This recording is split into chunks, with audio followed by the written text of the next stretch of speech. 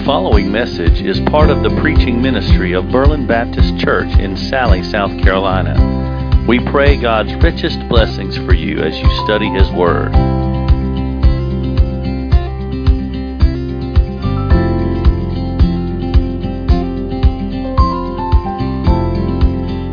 All right, well, we are continuing our study this morning of the book of Colossians. So if you find your place there in chapter 3.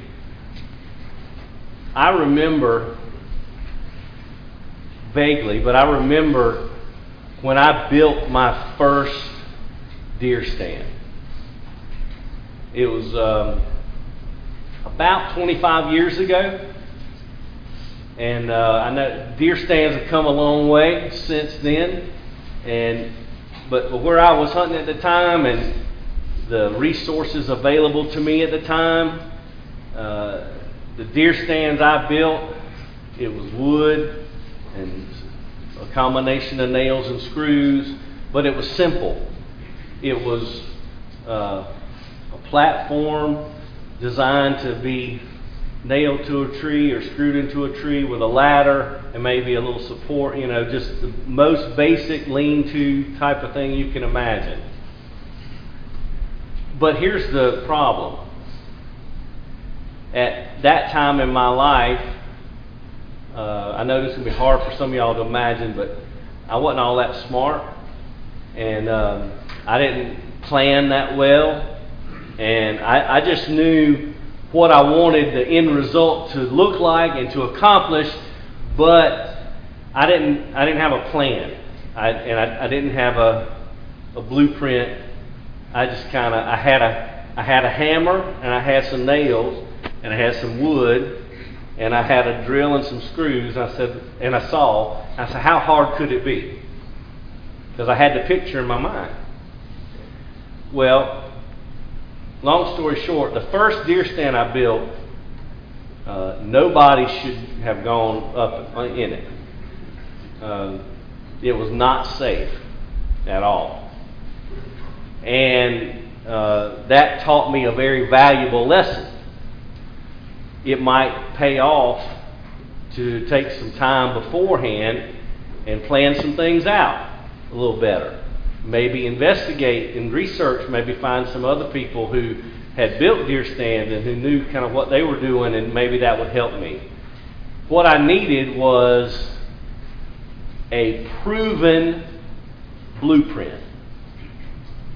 And so now, over the years, I've built other deer stands that have come out way better, way more safe and secure and sturdy and roomy and nice, shooting rails and covers and walls and nice.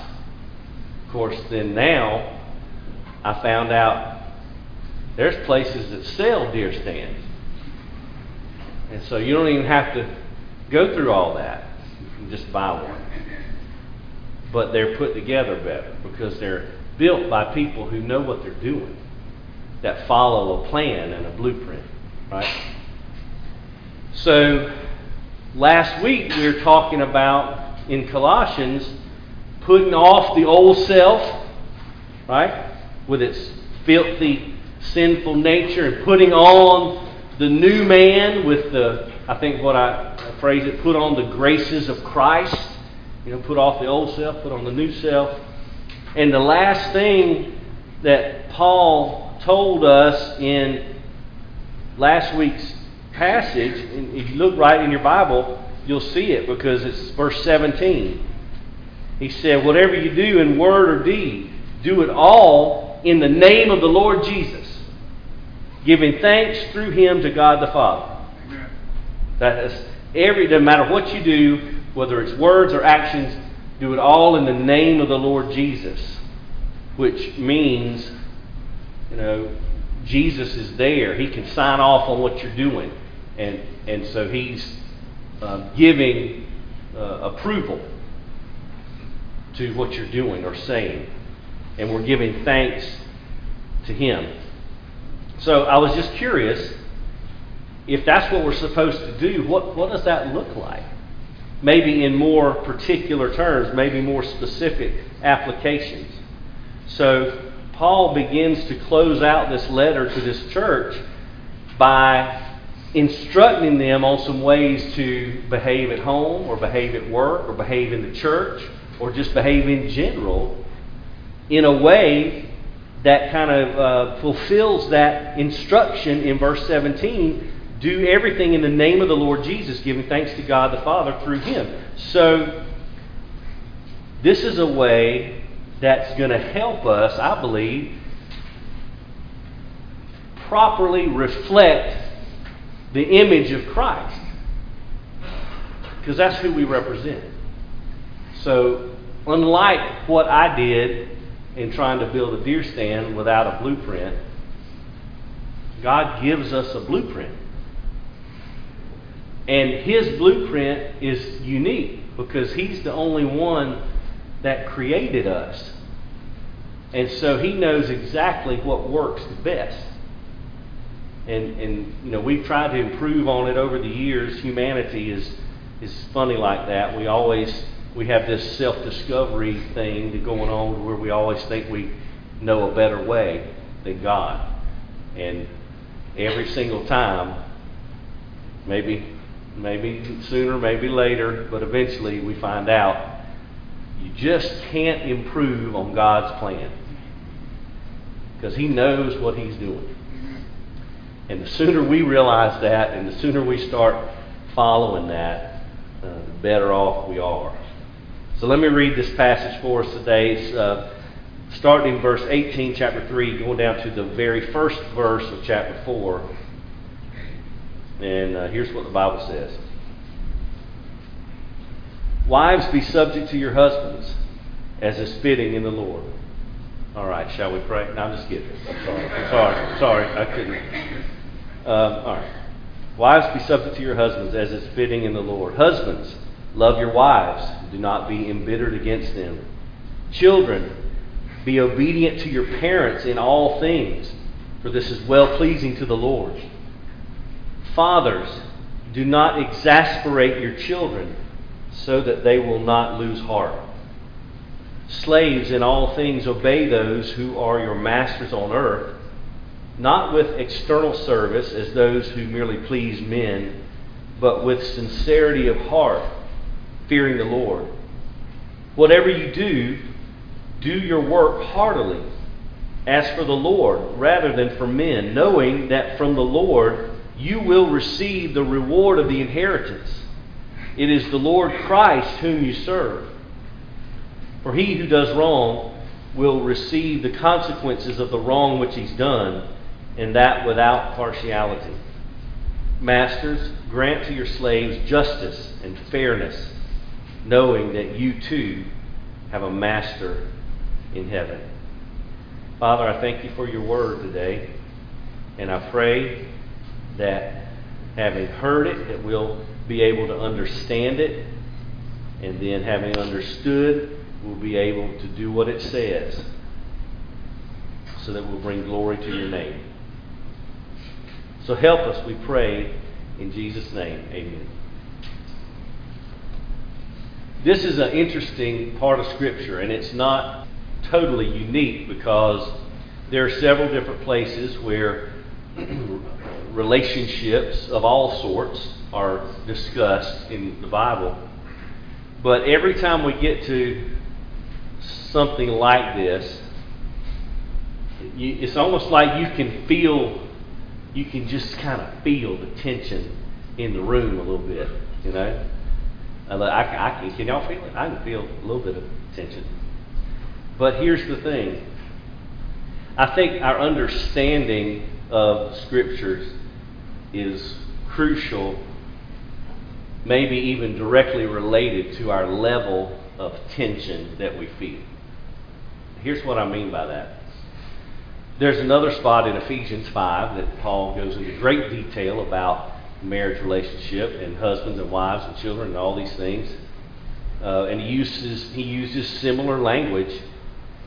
But in that passage, there's 12 verses. Only 3 of them talk to the woman and 9 of them talk to the man. And here it's just much more brief. But here's what I really want to get across about this first section. Because it's talking about wives, husbands, children, fathers. In fact, I'll go ahead and put the first point up here for the message. It's pretty simple. It breaks down pretty easily. Number one, follow God's blueprint at home. Follow God's blueprint at home. Okay? But let me say a little bit about that. Because there's sometimes some misunderstanding about this relationship and how it works itself out, and men and women and all these things. And there's the subject of equality comes up sometimes, and that's not at all what is happening here. So if you go back to Genesis, go back to the very beginning, to the relationship between Adam and Eve and their arrangement in the garden, and then their sin, and then the resulting consequences, here's what you see. You see some very key details about that relationship. First of all, Eve was not yet created when all of the commands were given to Adam.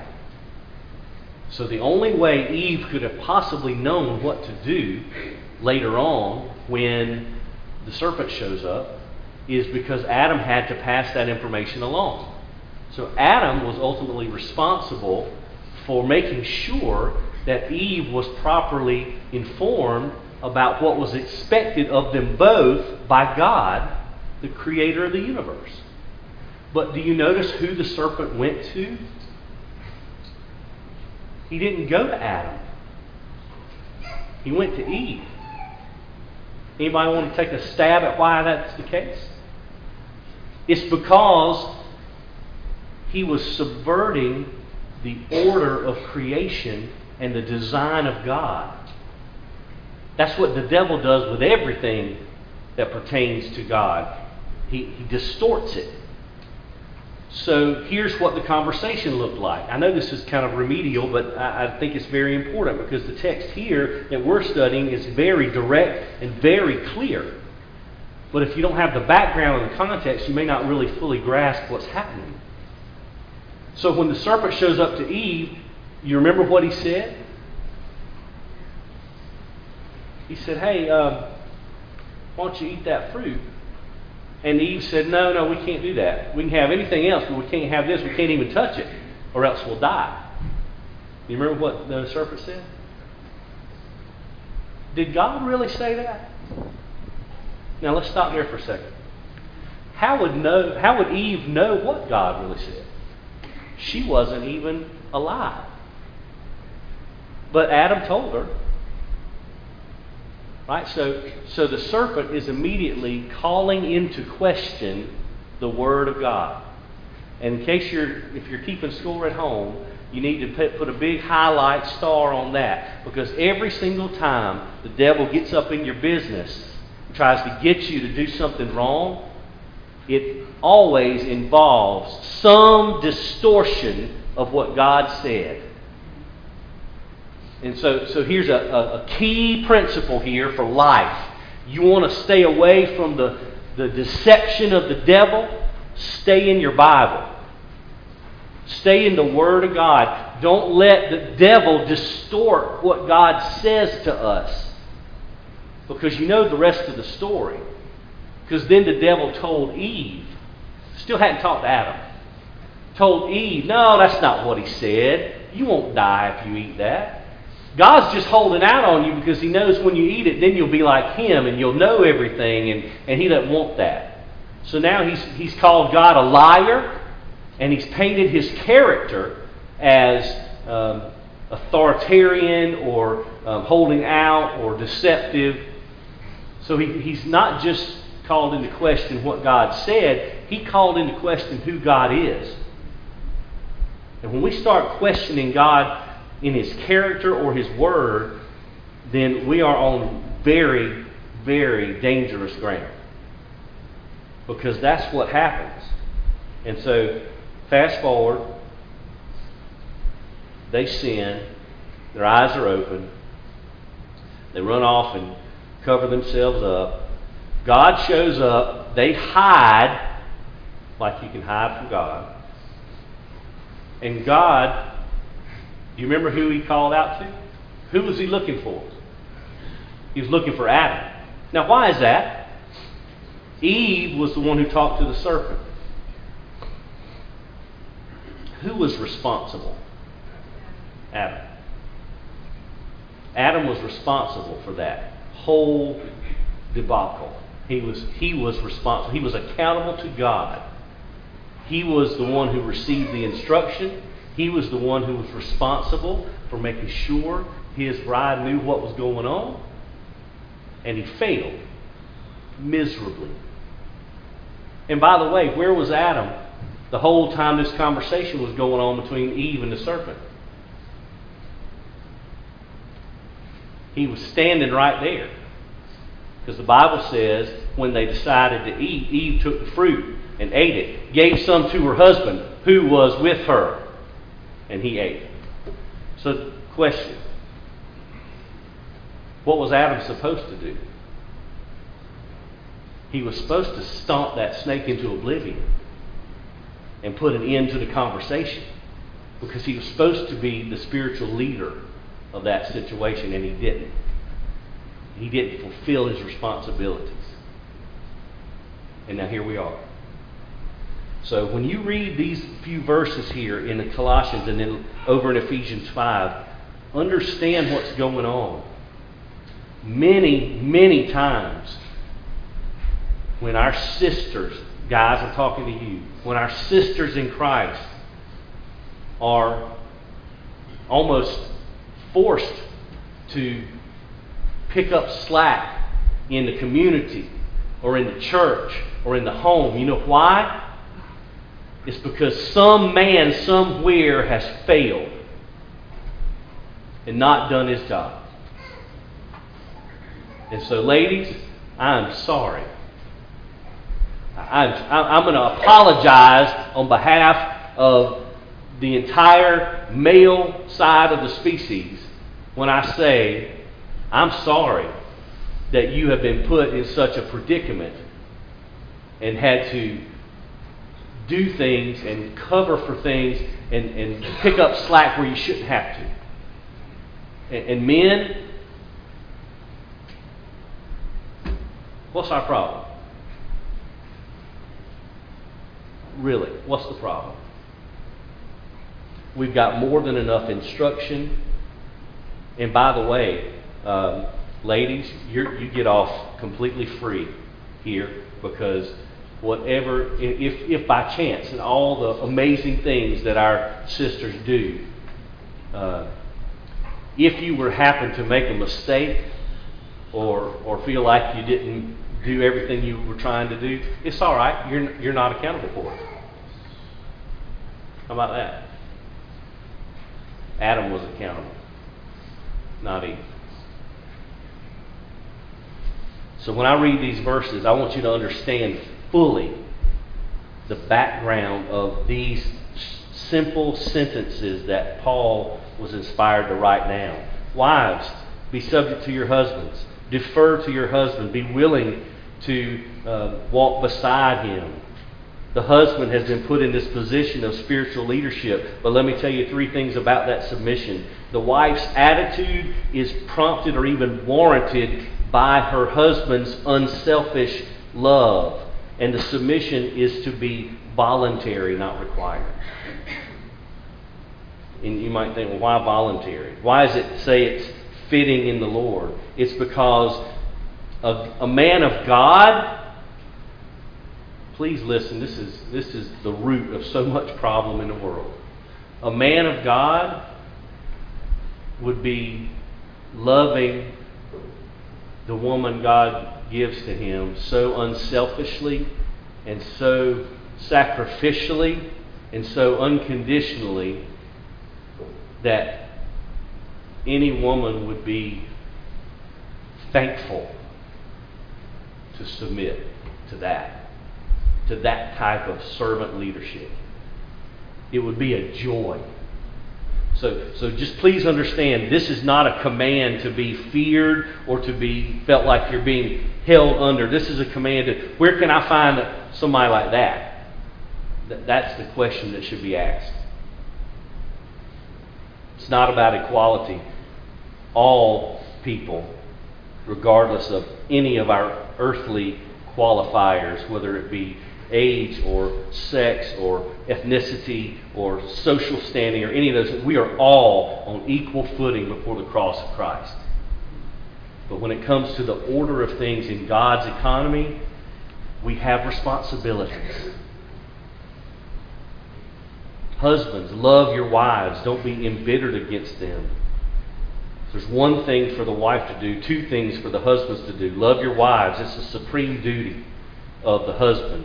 It's a present command. It means keep on loving. It's the word with the root word agape. So it's that kind of love. Agape love. Sacrificial, unconditional, selfless.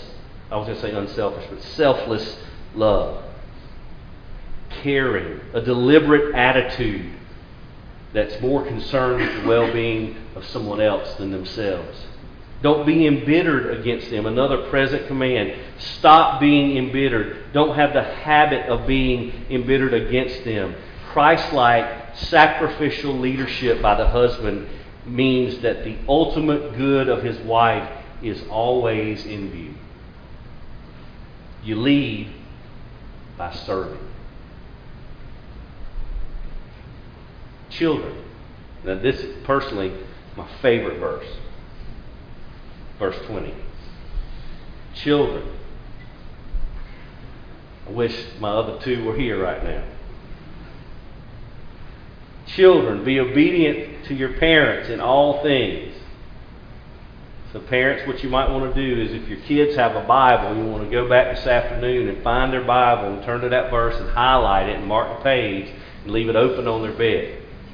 Children, be obedient to your parents in all things, for this is well-pleasing to the Lord.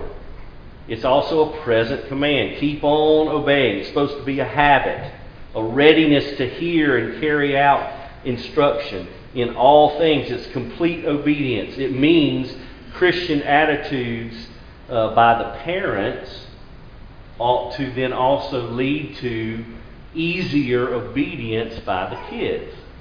So, I found out this little equation, and here's what it looks like.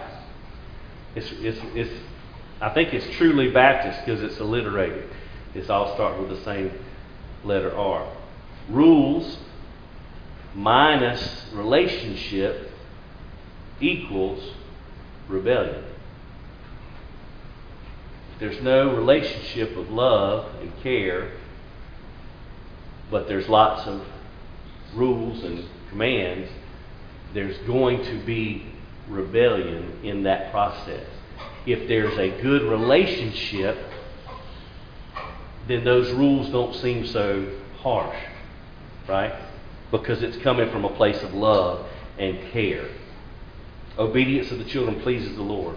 It's the nature of the godly relationship between parents and children. It's all complementary. It's all supposed to work together. And it feeds off each other.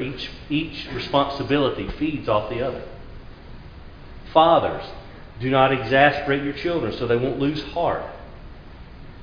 You ever seen somebody who they just look like maybe they just lost all motivation?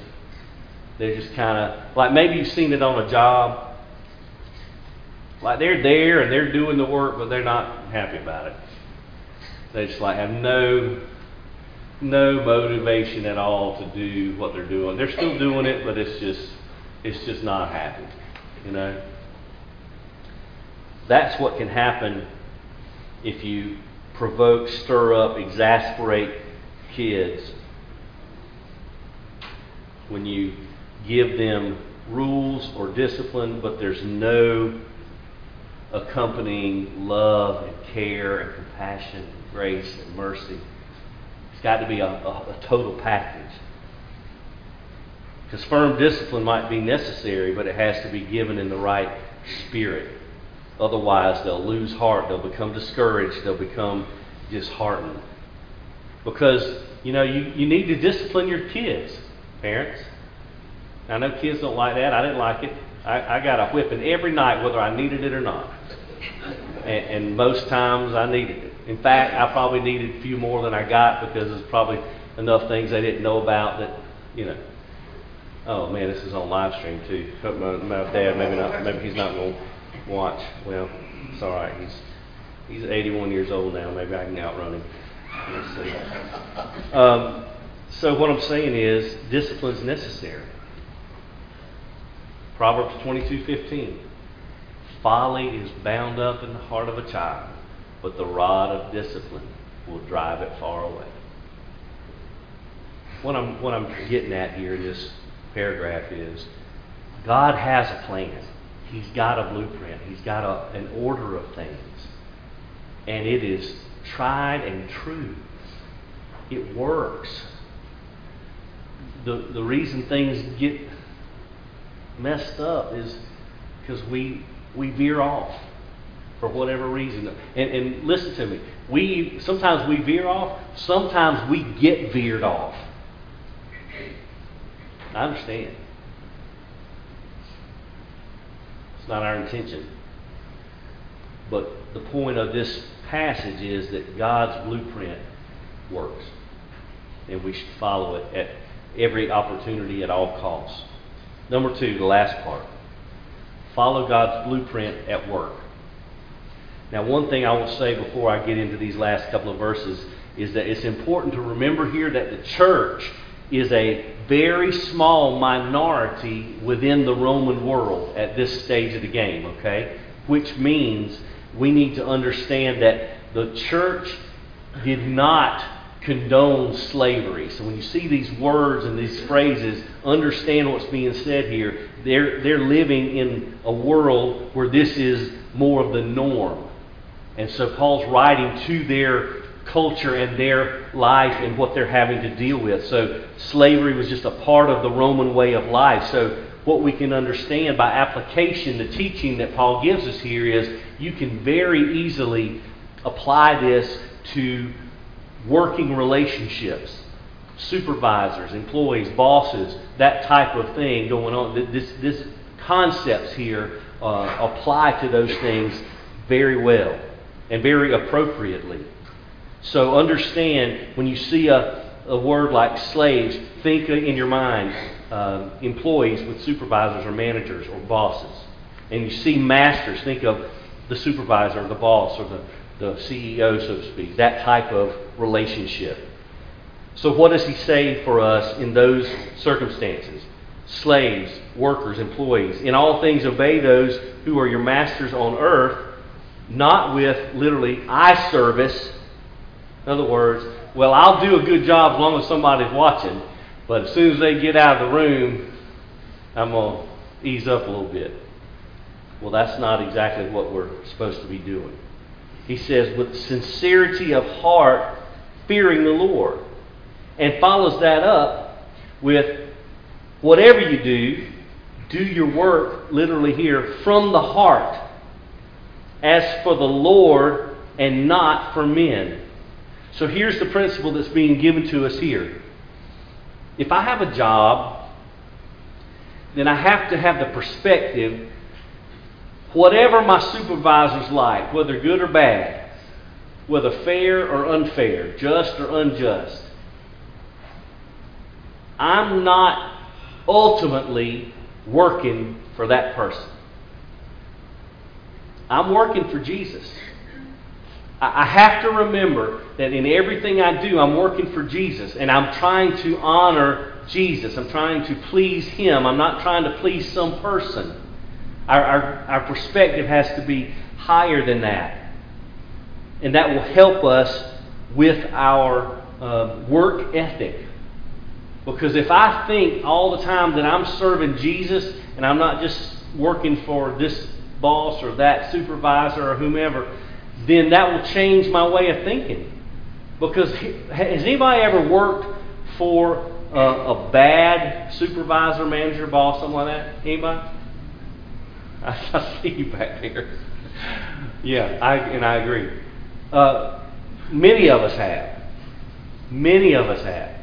And you know what? If we focus all our attention on that bad element and how that makes us feel, maybe discouraged or demeaning or, ungrateful. It's like, we can't do anything right, or maybe it's just completely unfair. Like we're doing our job and it's seen differently. All kind of different things could be happening. Maybe we're overworked, underpaid, and all that.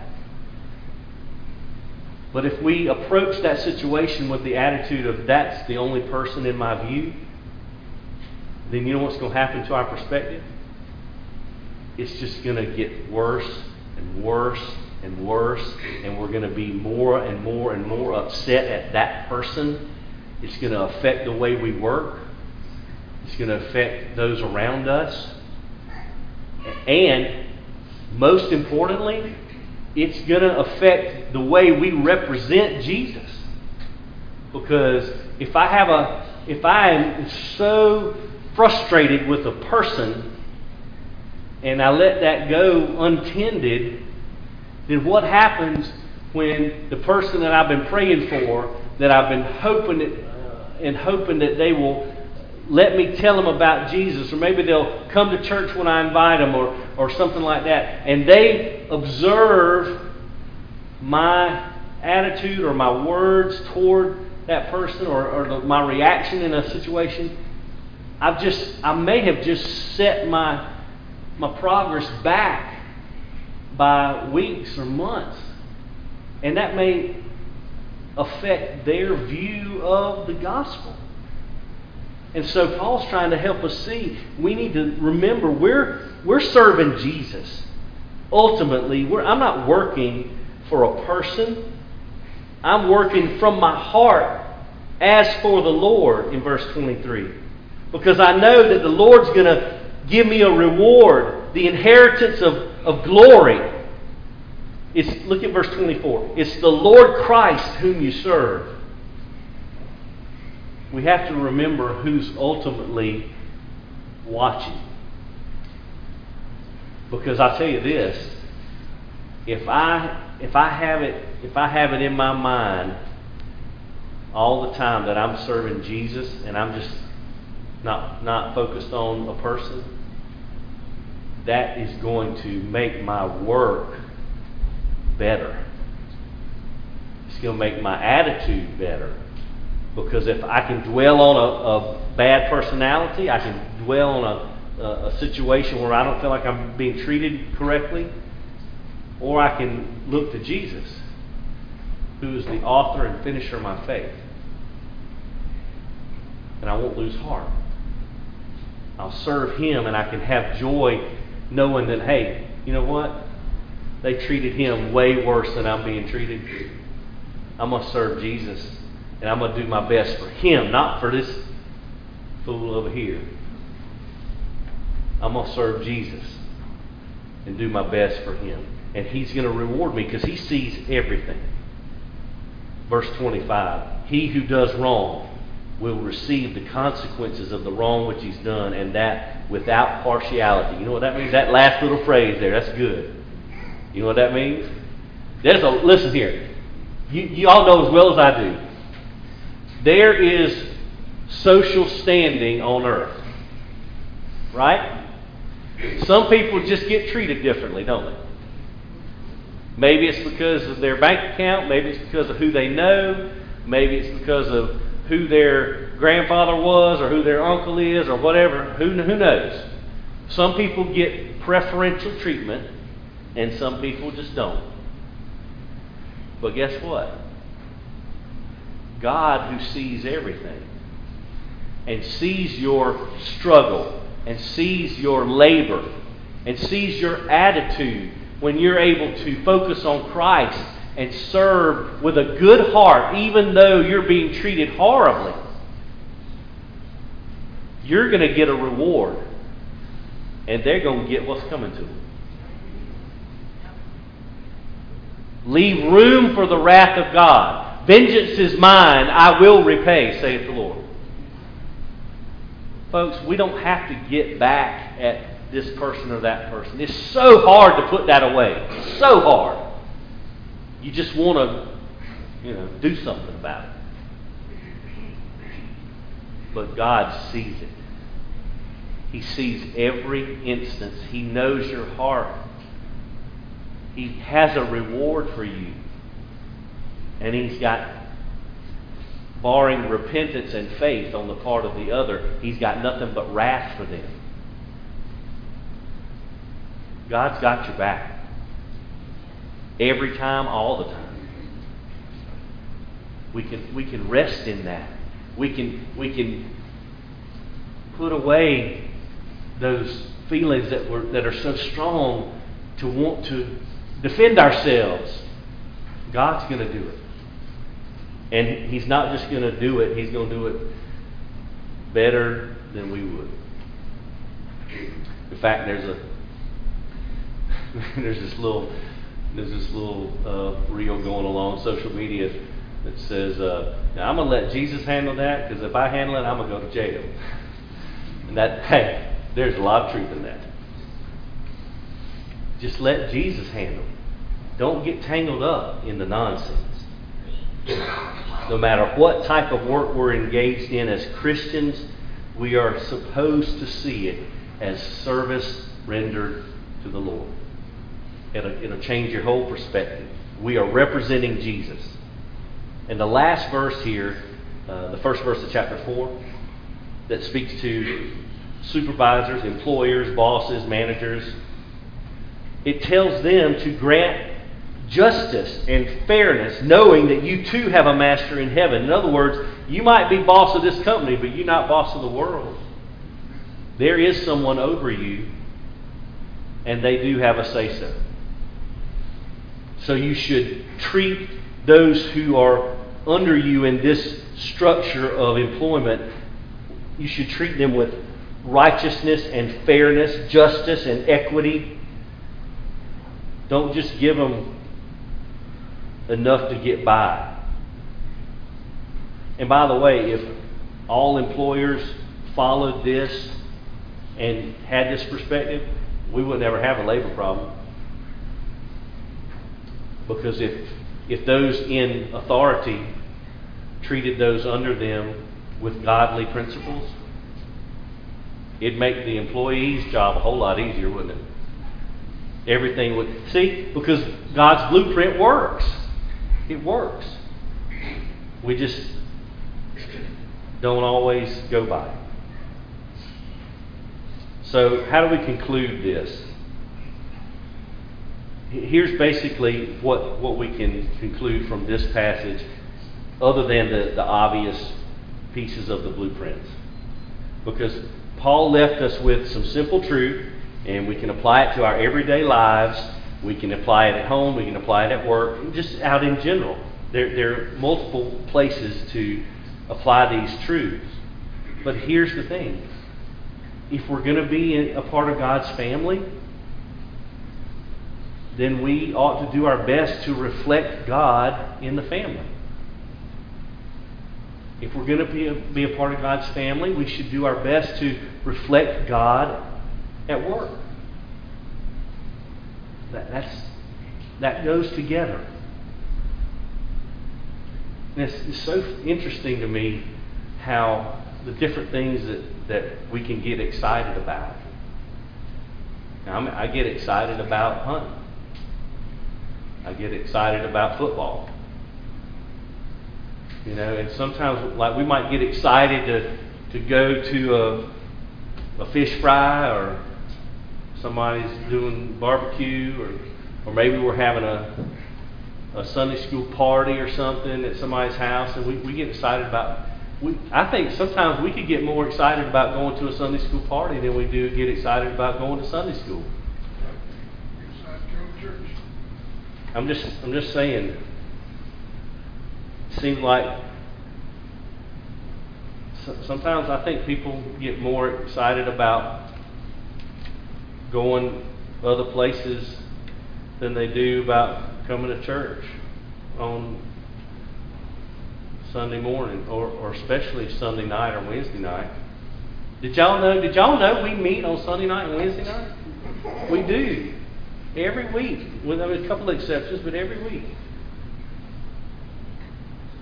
But the truth is, in the world we're living in right now, there's so many distractions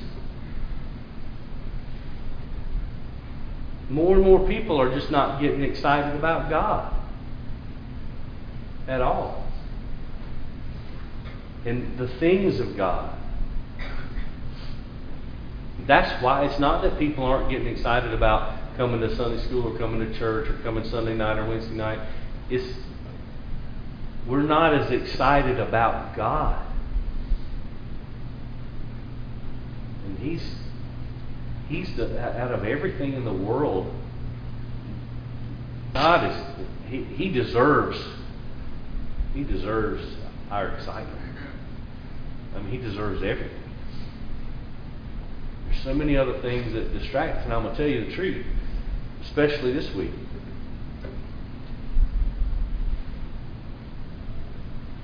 Every day we make decisions. We choose how we're going to spend our time. We choose where we're going to go, who we're going to be around.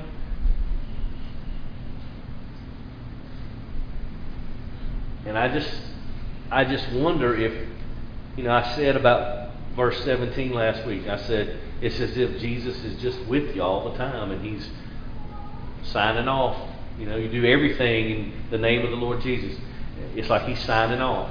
And I just wonder,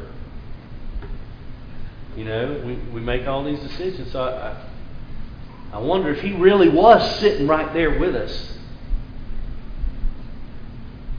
Would that affect our schedule? Just a question. Let me close with this quote. I'll put it up on the screen there and you can read it. It's when we enter the sacred precincts of the heart, we suddenly lose all enthusiasm. I get excited when I'm going to watch Clemson football. I really do. I get excited when I'm getting in the woods early in the morning, quiet, and it was a new moon, so it was dark. Especially if it rained a little bit, the night before, I can walk in real soft, no noise. Watch the sun come up, hope for something standing out there. I get excited. But I tell you what. And then it's just a confession. I ought to be way more excited about Jesus than any of that. And it's when I realize I'm not, that means everything's not exactly right. Because I shouldn't be more fired up about a football game or a particular spot in the woods than I am about Jesus. And that's just the truth. And we got to make peace with that. And we got to respond. So I don't know what God's going to tell you to do today. I don't know if He's speaking to you now. I don't know if He's put some little ideas in your mind. Maybe He's touched your heart a little bit, and maybe He's made you think about, I don't know what. I don't know what's going on in your life, just like you don't know every detail that's going on in mine. I told you a little bit, but I just know every one of us has something that gets us really, really charged up. And I'm betting it may not be Jesus. And that's a problem. But He can make it right. Let me pray.